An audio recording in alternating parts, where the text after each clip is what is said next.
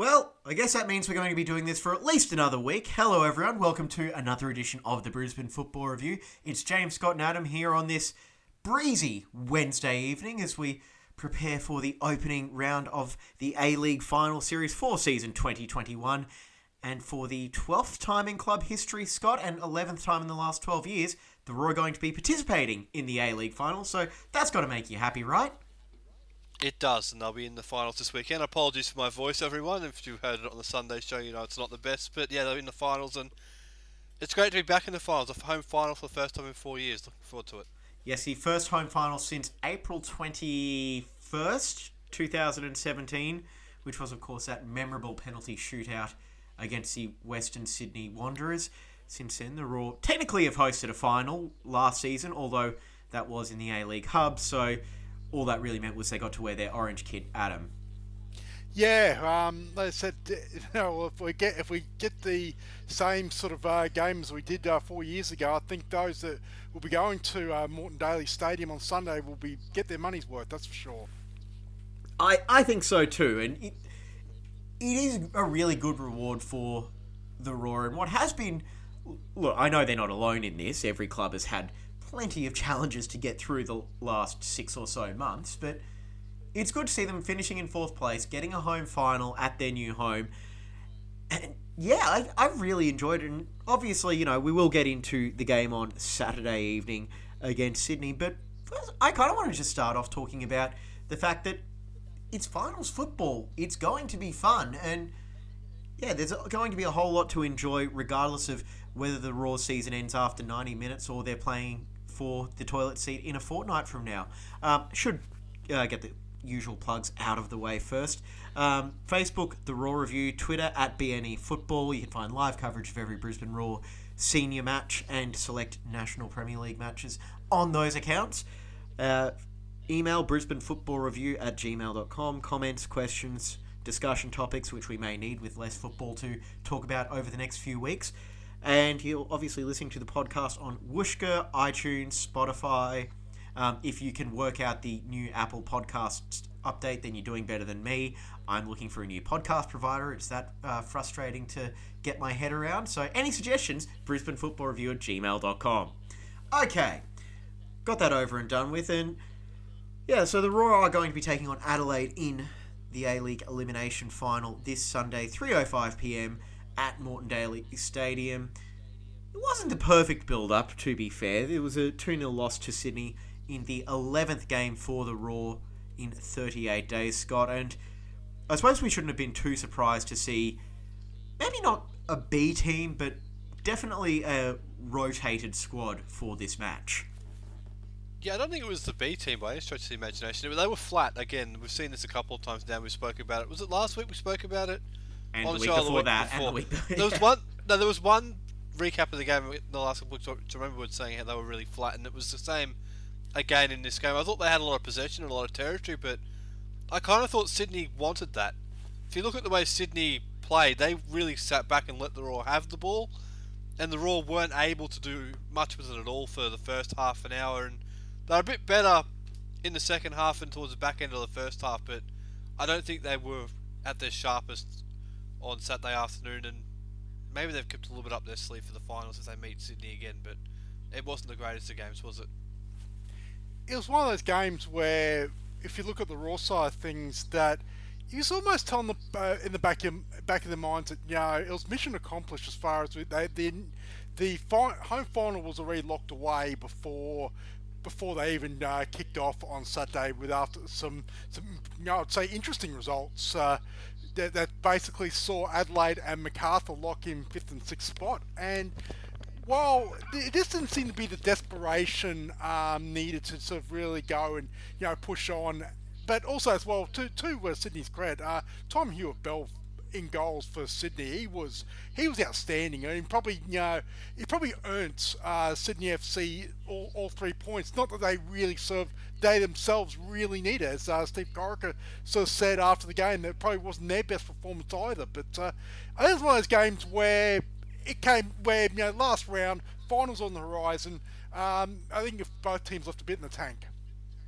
They definitely did. It was a case of let's just get through this match in one piece. But I'm not quite sure the Raw were anywhere near as flat as they were when they played in Adelaide about 4 weeks ago, or heading down to the Wanderers 2 Sundays before today, where I actually think there were a few sparks here and there. Alex Parsons forced a really good save out of Hayward Bell, and overall, I think the Raw pushed, but they made sure that they didn't put out their back pushing for the result.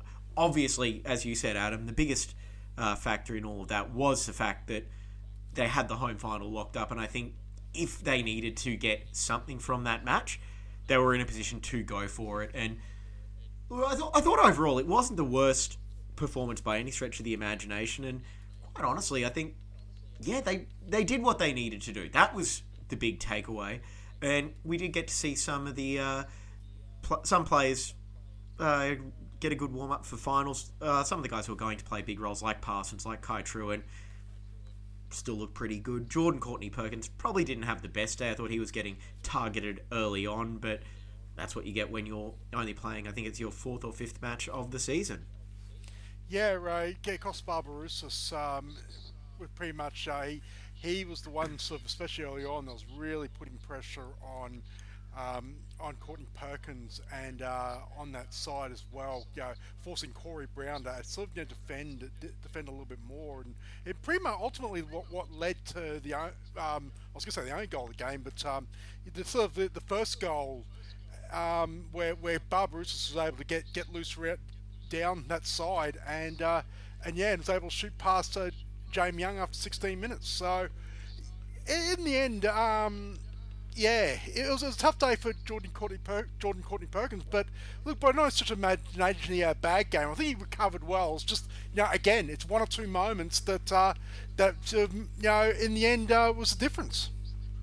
And just as well, Scott, on the intensity of the game, yes, it wasn't, being played at breakneck pace, but I think to the Raw and Sydney's credit, it was a step above being a pre-season friendly, and it didn't quite have the desperation of a finals match either, but there were times where both teams were going for it, and as the Raw were trying to chase down the equaliser in that final 20 or so minutes, you could tell that they still wanted to get it, and obviously it's what you would expect from these guys being professionals as well. Yeah, it picked up in the second half, didn't it? The first half, it was almost like a pre-season game in a way. It was very slow, build-up, measured, and it was almost, when you've got Luke Bratton basically sitting on a situation where he could have picked up a yellow card and missed the semi-final, and I think he made one challenge for the entire game and they took him off immediately straight after, early in the second half. But that just shows you, if you've got a central midfield player who's basically been told don't make a challenge and he's been pretty much untested. It was pretty slow in the first half from both sides, not just Brisbane. It picked up in the second, obviously, as I mentioned, but I do think, it picked up in the second, but that sums up the fact that it was a slower start, doesn't it? That they were able to nurse Luke Bratton through. I thought the Raw really should have gone at him, and it seems they could get that yellow card. Yeah, it seemed interesting to me, that they risked Luke Bratton. It's actually, I think, the surprising thing about Sydney's selection was it was, other than the three players that were called away on Socceroos duty in Andrew Redmayne, Ryan McGowan, and Ryan Grant, that basically they pretty much played it at full strength. So they obviously were planning to sort of go, with the best possible line that they will have available for the final series to go against the Raw. So the fact that the Raw were in that for most of the game, other than the one sort of opportunity that they gave up to Costa Barbarouses, it was a fairly even game in that regard. Yeah, for sure. And while we're just talking about the match in general, why don't we hear from the Raw coach Warren Moon after the match in the press conference? Yeah, obviously disappointed with the result, but I have to say, really, really pleased with the performance. We made some changes tonight, put some young boys in, and really, really pleased with how they performed tonight, whilst obviously still being disappointed with the result. Warren, you've obviously had a pretty busy schedule. Do you think there was any sign of fatigue from your players today? Yeah, look, to be honest, Carly, I think there's a sign of fatigue 4 weeks ago. But such as the group, we kept going, and we've got a great spirit. And we did rest some players today, and we made sure the ones that definitely needed the rest have one, and but boys kept putting their hands up to play today as well, and Corey and Nevs wanted to play, and but we had to obviously manage them and take them off at times of the game where we wouldn't normally do that. Which is a constant theme for the last sort of few games. Eli Adams made his debut tonight. Cyrus Demi and Alex Parsons, 3 months ago they were starting for the NPL team. Now they're on the pitch in an A-League game. Is that just proof of the youth system as far as here at the Roar and how much they're achieving in such a short time? Absolutely. We finished that game with Queensland local products from our NPL, from our academy, on top against still the current champions of Australia, and we hadn't pinned back for large periods which is essentially homegrown local talent. All right, that was Warren Moon after the match, and obviously I don't think he was too despondent because it was mission accomplished going into going into the match as well. It was a good final week of the A-League season, even though Adelaide did take a little bit of the intrigue out of it on Thursday night. But from a Raw perspective, Adam, I'll go to you just to give Scott a bit of welcome relief, I think, as he tries not to sound like Paddy and/or Selma. Were there any plays that you were surprised? Were there any plays that you were surprised the Raw put out for this match? Just looking at the squad, it definitely was a rotated one, but I was a little bit surprised we didn't see someone like a Hashan Ramazani get a run at fullback. Actually, probably the one selection that surprised me was Corey Brown. From the story that we heard from Wednesday night, that pretty much he had to seek medical attention after being, I think he was exhausted. At half time against Perth, the fact that they didn't take an opportunity to rest him was a surprise, but apparently we found out also as well that he was offered and he said no, he wanted to play. So I guess that in a way, when the senior player, when he's given the option and he sort of knocks it back, I guess that shows his hard determination. Scott Neville's probably another one I thought they could have done with a breather, not because he's not playing well, but just to freshen up, because the Roar weren't exactly struggling for defenders either. I think they named, in their 20, I think they named 7 or 8 defenders in their side. So it's not like they're struggling for defenders, but obviously the senior players in the side, they all want to play, and the only other surprise that Macaulay Gillespie still hasn't been cited. Well, just on that as well, I completely unconfirmed rumour coming out of the Raw camp. I'm sure they did offer Corey Brown the chance to rest from this game, but I'm fairly certain they did say, by the way, you have heard the story of Wally Pipp and Drew Bledsoe as well, haven't you? Well, I actually do think Corey Brown should have, that's a great reference, but I do think Corey Brown should have rested, and it might have been a good chance to play Anthony Burke-Gilroy, actually, just give him a full 90 minutes in the A-League and see exactly what he has, but he withdrew from the NPL game on today with an illness, I believe, and that has nothing to do with me, James. I was not anywhere near Walter Park on Sunday, so I have no association with that whatsoever, but it would have been good to see Anthony play a full 90 minutes in the A-League and see what he has to offer, but an opportunity missed there, but I'm sure we'll see it at some point. Well, I'll tell you what, he didn't look too bad in the time that he did get on the pitch on Saturday. He was buzzing around, and I thought he was actually one of the liveliest substitutions we've seen from a Raw player for quite a while. I was really impressed, and he wasn't afraid to try things, which was just a lot of fun to watch as well. Yeah, no, he for the minutes he's given so far, he's shown that he's got a bit to him. So let's just hope that he can that they keep him around for another season. I think he'll only grow in that role, and obviously as well more depth in those fullback roles is what they need. And also as well, he's very versatile where he can play anywhere across the back as well as in those defensive midfield positions. So he's a very, very handy player. If he keeps on sort of going as well, I think by the sounds of it, looks like it that he'll probably spend out the rest of this season, maybe perhaps playing in the NPL side, which I think that's going to be very, very interesting how he goes, because he certainly looks like he can play at the A-League level. He might be an absolute superstar at NPL level. We can only hope, because if there's one thing the Raw NPL team needs, it's another superstar, right?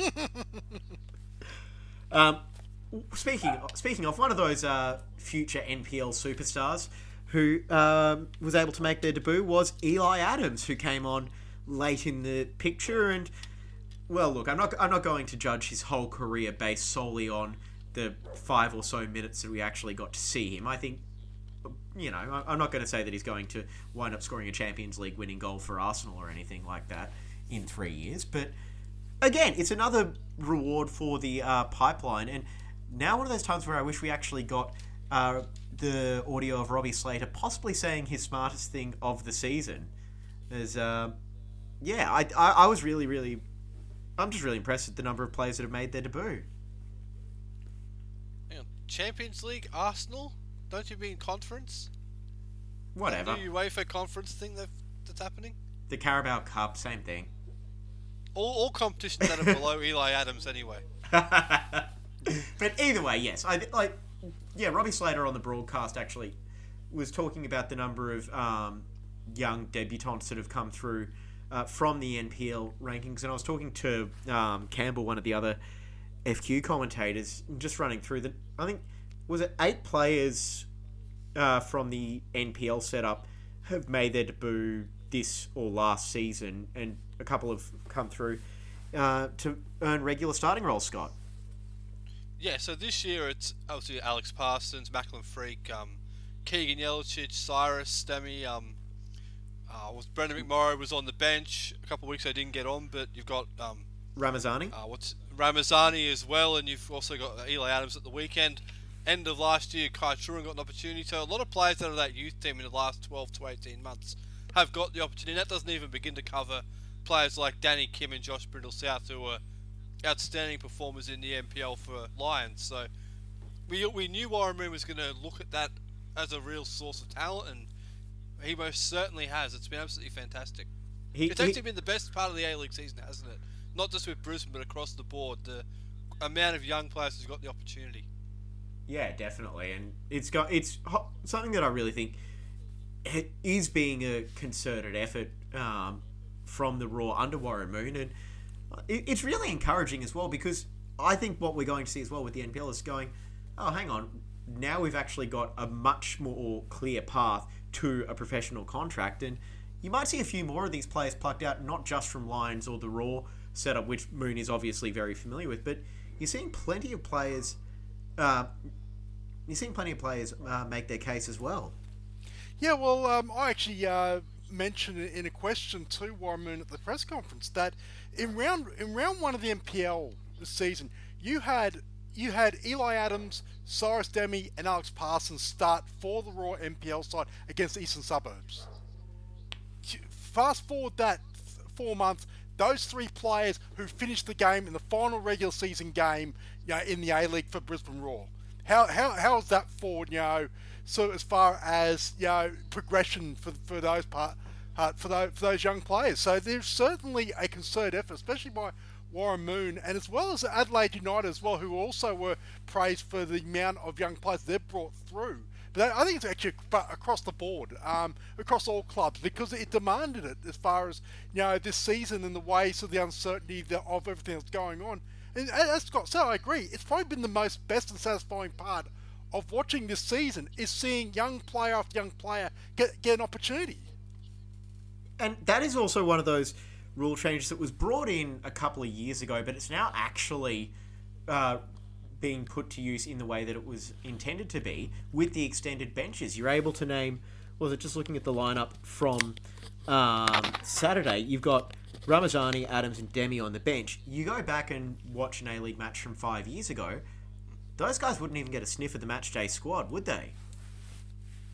No, they wouldn't. You look at, there were a whole heap of journeymen on the bench, weren't they? We're not going to name any of them to respect, but there were a lot of journeymen who've gone from club to club to club, or the A-League recycling stuff, and those players have kind of moved on now, haven't they? It's been along with a lot of the visa players who come in and offer absolutely nothing. Those two groups of players have tended to be moved on, and they've been replaced by young, hungry talent who's stepped up and proven they've got plenty to offer, and that's definitely the way forward. Yep. Yeah, absolutely, and it's an approach that hasn't come about under the best of circumstances, what with the whole global pandemic massively impacting the finances of basically every football club around the world, right up to the big boys of Real Madrid, Barca, PSG. It's amazing those clubs find themselves in debt. Hey, I just saw they're paying Donnarumma at PSG $60 million over the next 6 million euros over the next 5 years. It's a miracle, really. Just How can't. are they going to afford Parsons now? I don't know. I'm like, if Donnarumma is getting 60 million euros over 5 years, then surely Parsons has got to warrant at least 62. Got the former AC Milan goalkeeper. Yes, well, soon to be former AC Milan goalkeeper. He's worth it. He's worth it. Yes, Bidding but starts at 70 now, James. The price has gone up. can I also just point out as well, though, that apparently I did see today that Donnarumma may have to go on loan in his first season with PSG because he'll still have to back up Keylor Navas for the time being. So, yes. Anyway, back to my original point, which was not ideal circumstances. However, it has produced what has been, I would say, a fairly encouraging influx of young talent across the board. And yeah, I'm quite happy with it. Now, onto the final point from this match, and thankfully we are going to end our Sydney recap and several tangents on a positive note. And just like we did at the Brisbane Roar's final W League game of the season, we're able to discuss the Brisbane Roar A-League Player of the Season by the Brisbane Football Review. So Adam, you did all the tallying this season, so I'm going to let you run through, well, basically the votes and who won, even though most people listening to this probably would have seen it on our socials already. Yeah, I've got to go find them. So I should have teed you up a little bit better for that. But I can tell you the winner was, I think, by sounds of by that we got it right as a panel this year. Riku Ganzaki was named as the Brisbane Football Review Player of the Year, and I had the A-League Player of the Year. A-League Player of the Year, and I had the honour and privilege to present the trophy to him after the game at Moreton Daily Stadium, and the only words he understood from me was "arigato gozaimasu." So yeah, but so just trying to find the rest of the points. Well, I'll take you through it from the Facebook post because while you were talking there, I was bringing it up. Actually. Joey Champness finished second on 47 points. So, Jay O'Shea 45, Jamie Young 42, and Kai Truan 42 points. That was the rest of the top five. And just like the W League award, the three of us gave 3-2-1 votes at the end of every match, or Wednesday when we were recording because we forgot to send the message through, either or. But yeah, so overall, I can't argue too much with Riku winning that award. We did. I was a little bit surprised to see Joey Champness finish in second place on 47 because he's had a good season, but I think the way that we were discussing it as well off air was that when Champness was good, he was arguably the best player on the pitch for the Roar, and that was, I think, where he probably earned most of his votes, at least in my mind. Where he might have 2 or 3 games where he got half of his points. Yeah, that's the thing is that he was scoring points, in big numbers. Like it's getting 3 points from all three of us, when he played well, and obviously when he didn't play well, that he wasn't. It was sort of rocks and diamonds with him. You got to remember as well, he did miss at least 3 games because of Newcastle. The Newcastle loan deal, so that sort of put him out in a way. So it could be interesting to see what happens. But I'm sure that we will at some point actually publish the full voting just for public disclosure. We got nothing to hide. But so I think that we are a deserved winner. Can I just clarify before you go, Scott? We've got nothing to hide, but we're all going to be in off-season mode fairly soon. So there may be a chance that we just can't be bothered. Yeah, we've got nothing to hide, but we're going to hide after we put everything out. That's the way it's going to be. But I think 20 different players, when we were looking at it before we started recording, picked up a vote this year. So it was a fairly well spread out thing. But yeah, the top 5, 6, I think Wenzel Halls was 6. Those top 6 were pretty clear, weren't they? And yeah, as you mentioned, Joey Champs had those couple of really good games in the middle of the season, and he got a lot of votes in those games, which is why he's a little further up the leaderboard than people might have expected, but I think he's had a good season anyway, Joey. I think he deserves to be in that top bracket. Yeah, and just looking at the names as well, like Jay O'Shea, when he was on, he was almost unplayable. Like the Adelaide game and Victory games back-to-back in January, February, where he was just phenomenal in those games, and all those players you look at and go, I know exactly why they're up there. Obviously, Riku was just an X-Factor player. Champness, again, as we said, when he was good, he was really good. O'Shea, the quarterback. Jamie Young, well, no, wait, I can't say that.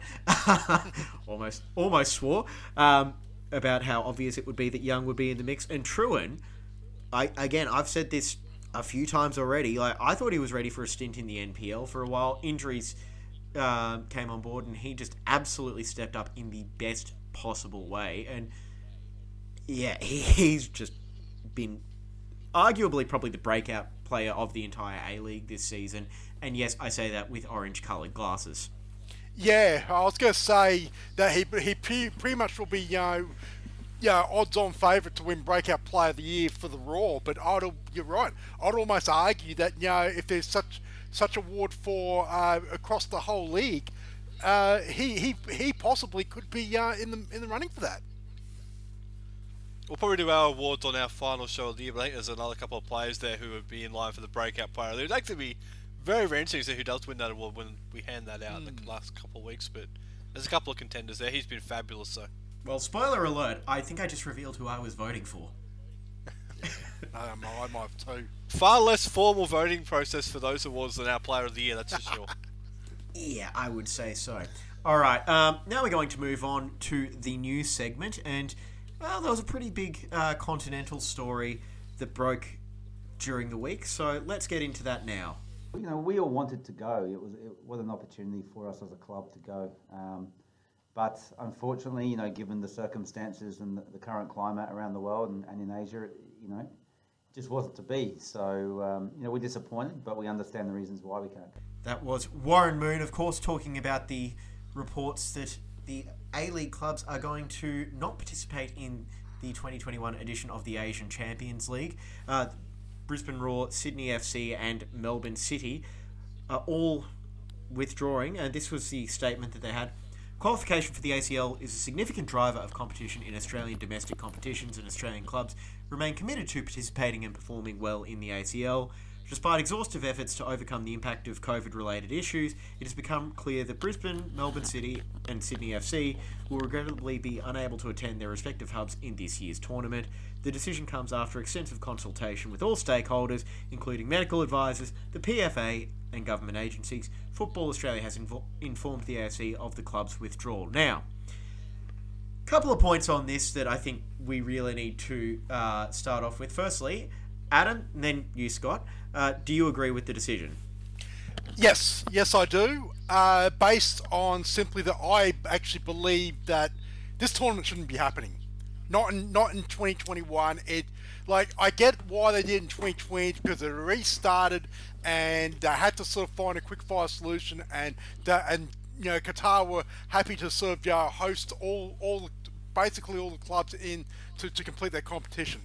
But at no point, I know they've gotten through the group stages over in the West Asian countries and whatnot, but given what is going on at the moment globally, to expect Australian teams to travel to places like Thailand, potentially for Sydney to go to Uzbekistan, of all places, I just think that, I just hope that the AFC actually shows some common sense and actually that there's no sanctions to Football Australia and the individual clubs, because they've got to understand that we are currently at the moment in the midst of a global pandemic. That's not something that the Australian government made up. That is the World Health Organization who have decreed that it's still a pandemic. So while that's on, I'd be very, very disappointed if this Asian Football Confederation did punish the Australian clubs for not participating, because it also comes back to as well where the players have the desire to do another 2 weeks of quarantine or not. That'd be a big factor as well, especially for, say, Brisbane Roar, who potentially could be one and out. It's a long way to go for one game, and then spend 2 weeks away from your family again, because of the travel ban the Australian government have provided, that have had, and having to quarantine back on arrival. So, look, I have no problems them pulling out, and this tournament shouldn't be happening. Yeah, I agree. You mentioned they should show some common sense. Well, I haven't shown any so far, let's be honest. If they were actually going to do this seriously, they should have played the entire thing in one country. Like, all of East Asia qualifying, and they shouldn't even have qualifying. For this, alright, for this year, it was a one-off.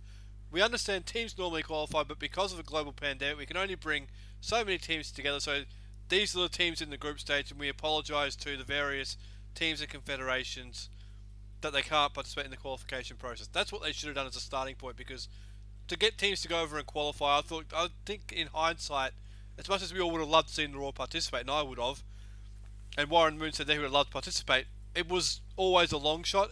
I think people have said, oh, it's because the A-League finals on. I don't think that's it.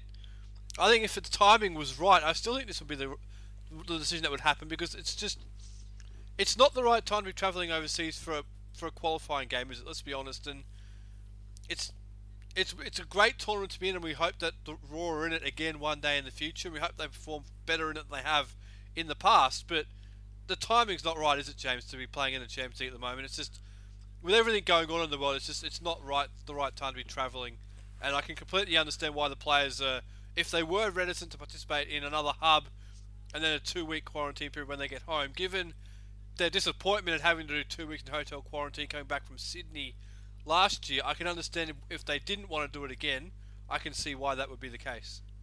I can't really add too much more to that, and I suppose I'll take a slightly different angle on this as well from what you two have said, and just purely bring it down to I suppose a human level, and say, if I'm one of the players, I've got absolutely no interest in going over there. Like, if I was playing, for the Raw City or Sydney FC, I'd be looking at this going, what do I have to gain from this? It's going to be a massive stuff around just getting over there, possibly playing one game, and next thing you know, you could be stuck back in a hotel for 2 weeks. And look, if the Raw were playing and any of the senior players went, nah, screw it, tear up my contract, I'm not going, I would be completely in support of them. And I honestly get the feeling that there might be some people in the Raw front office that may be supporting the players on that as well. Yeah, well, look, it comes back to that. It's, at the end of the day, these football players are still human beings. They still have families. As much as we idolise them, as much as we put them on a pedestal and think that that they're superhuman, at the end of the day, they have families. So a lot of them have young families. Just married or have young kids and whatnot. To go through 2 weeks of quarantine for, let's face it, a meaningless tournament where the Raw were probably at long odds to get past 2 games. Even if they beat Kaya and beat them well, there was every chance that Shanghai Port were going to knock them off in 3 days' time anyway. So to go to Thailand for 4 days, probably get smashed in that second game, and then come back for 2 weeks quarantine, it's a bum deal for the players. And I've heard people sort of say, oh, but it's all right for Socceroos and all that. Representing your country is a completely different topic. I don't even want to hear that that comparison of the Socceroos versus representing your club, because it's not even on the same patch. You have to play. The Socceroos had to play the World Cup qualifier because it means more. But the Champions League, as far as I'm saying, it can get in the bin. It's not worth it, and I am completely 100% supportive of the Raw, Sydney and Melbourne making a decision to pull out. Yeah, and one last thing on this. We've talked about the players that probably didn't want to do hotel quarantine again, which I can completely understand that view from them. You got to remember the things they've given up as well, James, in the past 18 months that they have not been able to do just to keep the sport going in this country. Not just with the hub last year where they were away for a long period of time and then had to do quarantine on the way back. There's been certain guidelines this year I'm sure they've had to abide by, which have been very much unnormal from what they would have been doing prior. So they've given plenty to the players in the A-League and on all sports, and if they did draw the line, and I don't know if they did, if they drew the line and said we don't want to go, then I am completely with them. Yeah, yeah, that's pretty much it. And look, obviously, we have a fairly sour relationship with the Asian Champions League as Raw fans, because let's be honest, there hasn't been. Well, that wouldn't have helped it, would it? That little rant we've just gone on. No, probably not. But I mean, we've had some highs, obviously, beating, was it Carlos Tevez's side a few years ago?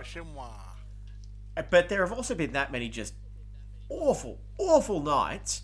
And it just, I just can't really get too excited about it. And truth be told, like I just wasn't too excited about the Raw taking part in it this year anyway. Well, it's not. It's not that we don't like the tournament. Like, look, I've had the privilege of actually going to, to seeing the Asian Champions League, overseas in Japan. So it's not that I don't like the tournament or anything like that. It's just not the right time. Just the global scenario at the moment.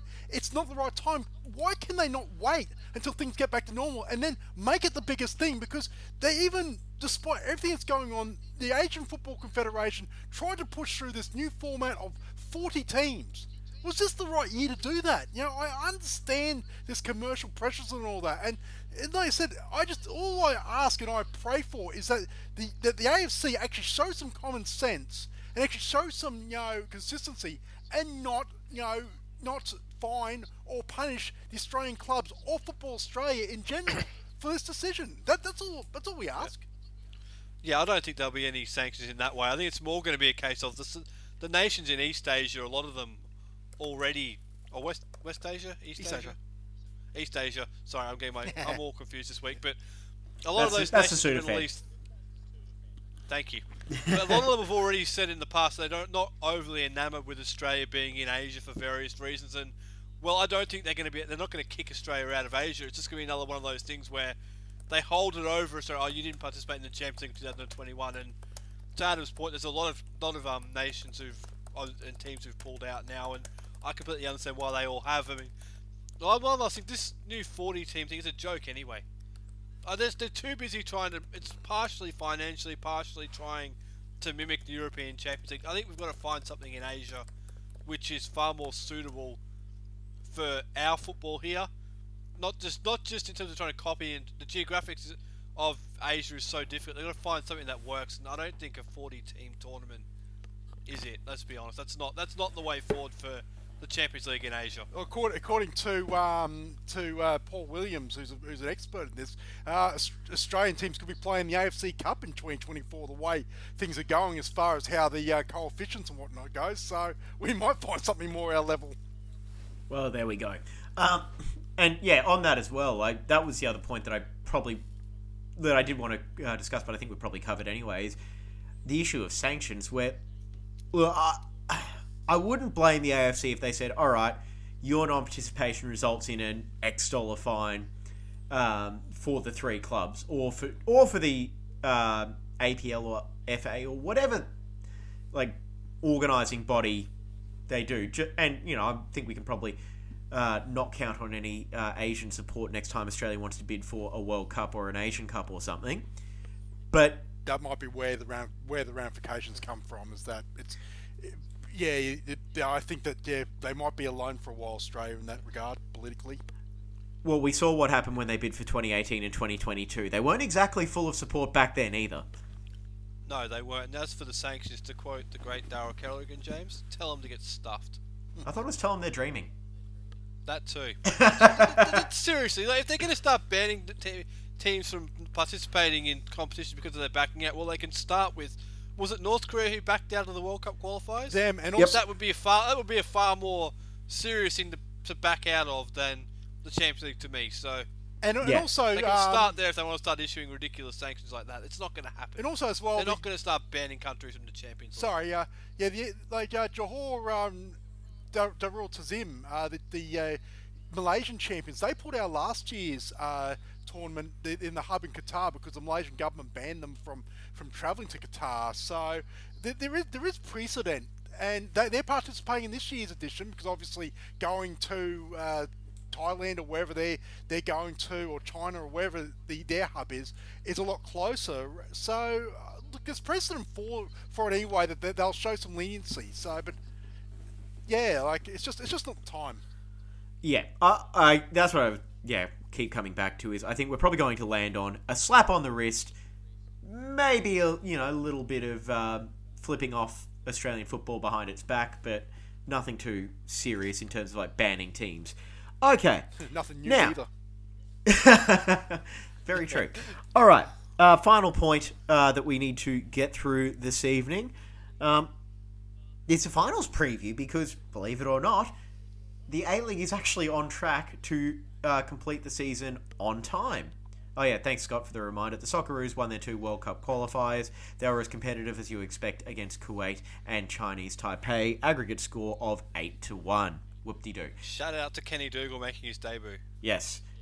Brisbane City will continue to lay claim to him. Also, Sanford Rangers, apparently. He was a junior out that way as well. Hey! So good to see a couple of clubs. Good to see those clubs like that actually being given the recognition and of producing a player like that, because he was with Brisbane City and the Raw in the NPL. I wasn't aware of Sanford and him playing at Sanford until they shared that at the weekend. So I think it's great to see those clubs getting the credit and the acknowledgement when players make it to the national team. Absolutely. And if you do want a full recap of the weekend's NPL action, make sure you tune into the NPL Sunday show, which is released every Sunday night, featuring Scott and Adam. And probably as a big selling point for everyone listening, I'm not on it a lot. And Paddy and Selma this week as well. All right. Yes, as mentioned, the A-League is still just kind of sort of on track to complete their season on time. With 3 weekends remaining, we've got 6 teams still in the mix. Obviously, Melbourne City, the Premiers, Sydney FC, they both have the weekend off. It is Central Coast against MacArthur on Saturday night before Sunday, 3:05pm, Moreton Daily Stadium. The Raw take on Adelaide. It is the 4th finals meeting between the two sides. The previous 3 have all been in Adelaide. Not at Coopers/Hindmarsh Stadium, like I'm now worried that I actually put in my preview for work, because there was the 2015 clash at the Adelaide Oval. As I feel like I'm starting to remember now, I might have to go do some quick editing. Adelaide 2-1 head-to-head. There was a 1-0 win for the Reds in 2009 against the then Queensland Raw. Fairly spiteful encounter in 2013, 2-1 to Brisbane. I'm trying to remember if it was Franjic or Hingett that scored in that game. I think it was Franjic. Ratton and Franjic. There we go. And that was also like completely just... That was a complete bloodbath of a game for the Raw as well, because from memory, they actually wound up like losing about half their squad there due to injuries and had to take a shell of a team to Sydney the following week. Yeah, Jack Hingett was injured in that game, and so was Thomas Broich. Broich played from memory, and Hingett did not, and let's not talk about what happened the week after. Yes. And then 2015, 2-1 goal from Awen Mobile at the Adelaide Oval in this same stage as well. It was the elimination final. That was another, from memory, shell of a Raw team that just scraped into finals, but I think that may have been the year Perth got done for the salary cap, so the Raw got in kind of on a technicality, but they still got in. Default. Hey, it's still a finals appearance, and that's what the record books are going to show. Where they just kind of ran out of legs in the final few minutes of that match. Those fixtures probably won't have a whole lot to do with this game on Sunday, though. Brisbane won at Moreton Daily when it was Dolphin Stadium back in January, right at the end of January, 3-1 in one of their better performances of the season. A brace from Wenzel Halls, then that Jay O'Shea wonder strike with Constantopoulos scoring for Adelaide. Then 4 weeks ago, it was 1-0 down in Adelaide as the Raw, from memory, that was a very heavily rotated side and a very young forward line as well, wasn't it, Adam?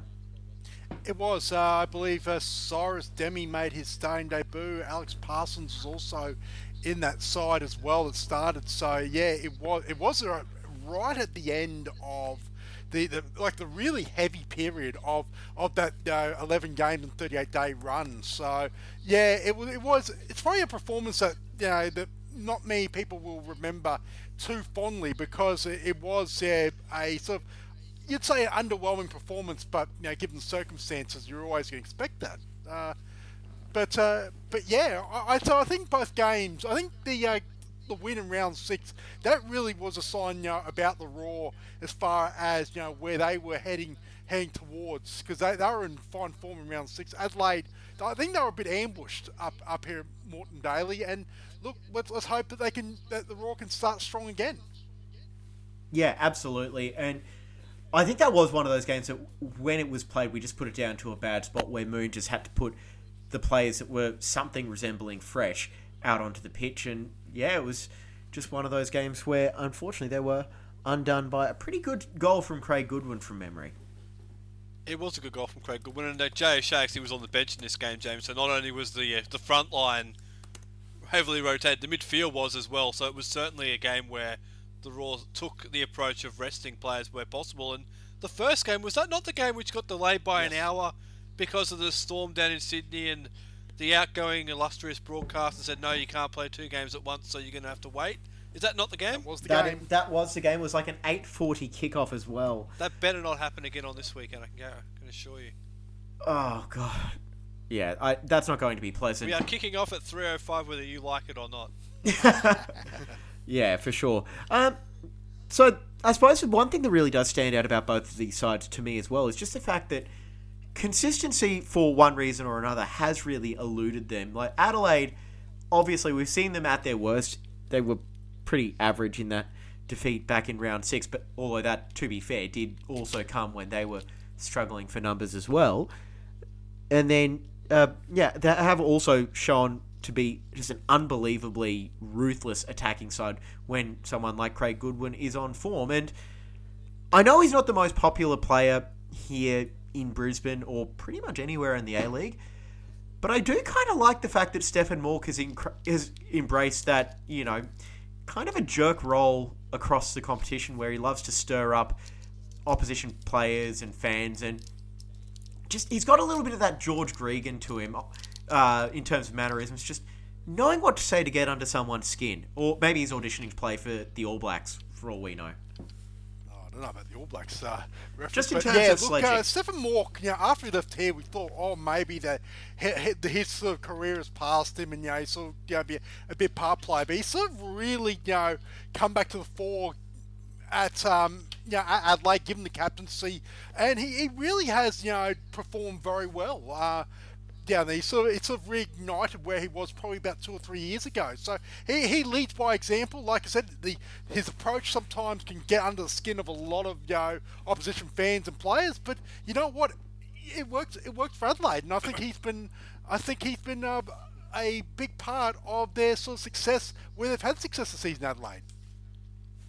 Given how well Rugby Australia go, particularly against the All Blacks, James, they might as well give Mauk a go at scrum half. Nothing else has worked in the last 15 years, but I think he was a square peg in a round hole up here in Brisbane. He was kind of brought in to play a particular role under John Aloisi, and that didn't work for whatever reason you want to choose, and he didn't really suit the previous manager either, and he moved on. And I think in Adelaide he fits perfectly with who they are as a club and what they want to be going forward. So I think he's found a home for himself that works, and now you're starting to see the best of him. We're starting to see that player who, at the low end, is a top-quality A-League player and who might be, on his day, good enough to be a fringe international type of player. So we're seeing the best of Stefan Mauk now, and he's certainly a player.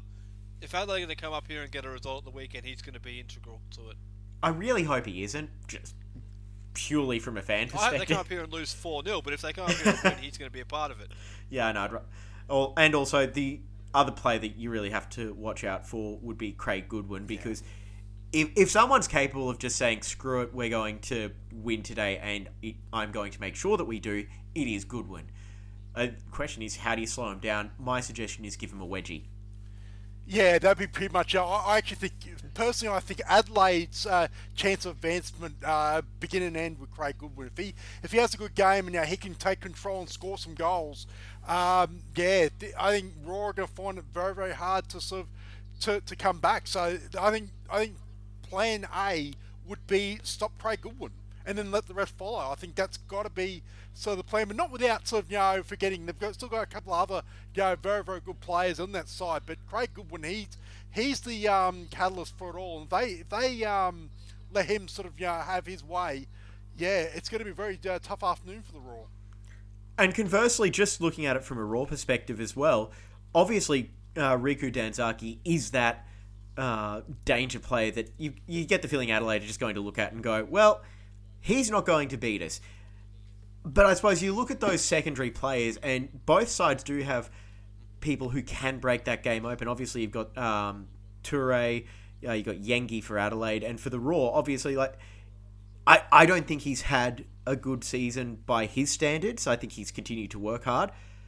But do you feel like Dylan Wenzel-Halls is right on the verge of just saying, all right, I'm going to prove my worth for my next contract?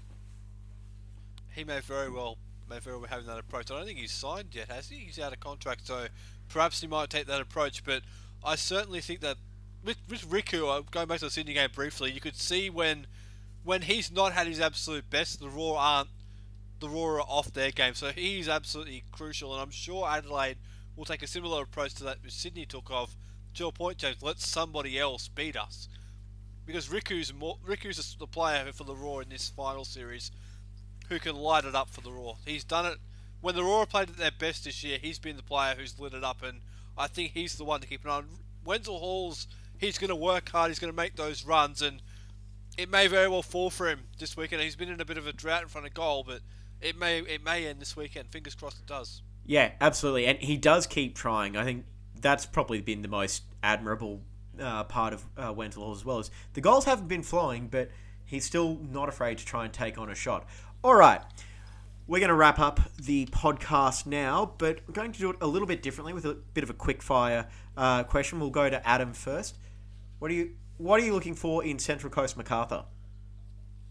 The fairy tale continues for Central Coast. There we go. Scott, what are you looking for? Big crowd gets Mariners over the line. Yeah. I'd love to. I'm so happy they're getting a home final. You and me both, and this is the perfect opportunity for the fans to get out and support their club. I just wish it was against Wellington, because I think they deserve to be in the finals too, but it's against MacArthur. Yeah, exactly. All right. What are we going to be talking about this time next week from the Raw Adelaide final, Adam? Brisbane Roar march on after late winner. Scott? Brisbane Roar on to Amy Park. There we go.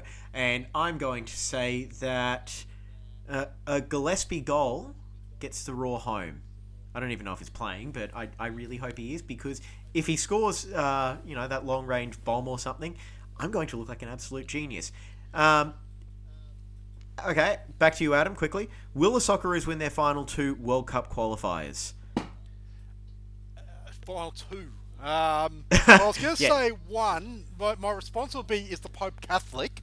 As far as Nepal, I'm still not sold on whether they'll beat Jordan, only because it'll be mission accomplished. Jordan probably will need points to wrap up second and to get up into the best sort of second place awards. So I think I'll say yes, that they'll win their next match against Nepal. I reckon they'll draw against Jordan. Scott? If they don't beat Nepal, I demand a whole new team to be playing against Jordan, because that's absolutely disgraceful. But they'll beat Nepal. I think they'll beat Jordan as well, actually. I think they'll get 4 wins out of 4. Cool. And final question, Euros predictions. Adam, who's going to win? Oh, jeez. In this case, I always seem to default to Italy. I think playing their first 3 group stages at home, they're always built for tournament football. You never can go past the Italians, unfortunately. Scott?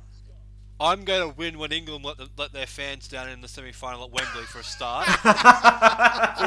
But I'm picking the obvious. I'm going with France, and the only reason France won't win this tournament is if they have a 2010-esque meltdown, and I don't think they're going to. I think they'll win. I think they're the best team. I don't either. I'm disappointed neither of you tipped Northern Macedonia, but I'm taking France to beat Spain in the final, England to lose to Portugal on penalties in the round of 16. Oh, that would be tough.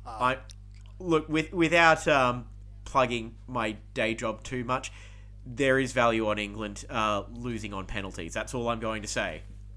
Surely we all want England to get to the semi-final at Wembley. They're all up for it, thinking, yes, football's coming home, all the rest of it, and they just absolutely wet the bed at home and get thumped. Not Brazil, Germany, yes, not quite that badly, but just a nice, comfortable win. We'll see. All right. Wouldn't that be the 25th anniversary of that penalty shootout loss against Germany? It could well be. They haven't lost to Germany in a tournament for a while either. Maybe they're due. Yeah, I'm not sold on the Germans either in this tournament, which is a very strange feeling. We might have just completely pissed off our English football supporting listeners.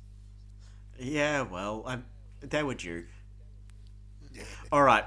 That is going to be it for this edition of the Brisbane Football Review. Thank you, Adam. Yeah, thanks, guys. Thank you, Scott. Feel better? Oh, thank you very much. Good to talk to you once again.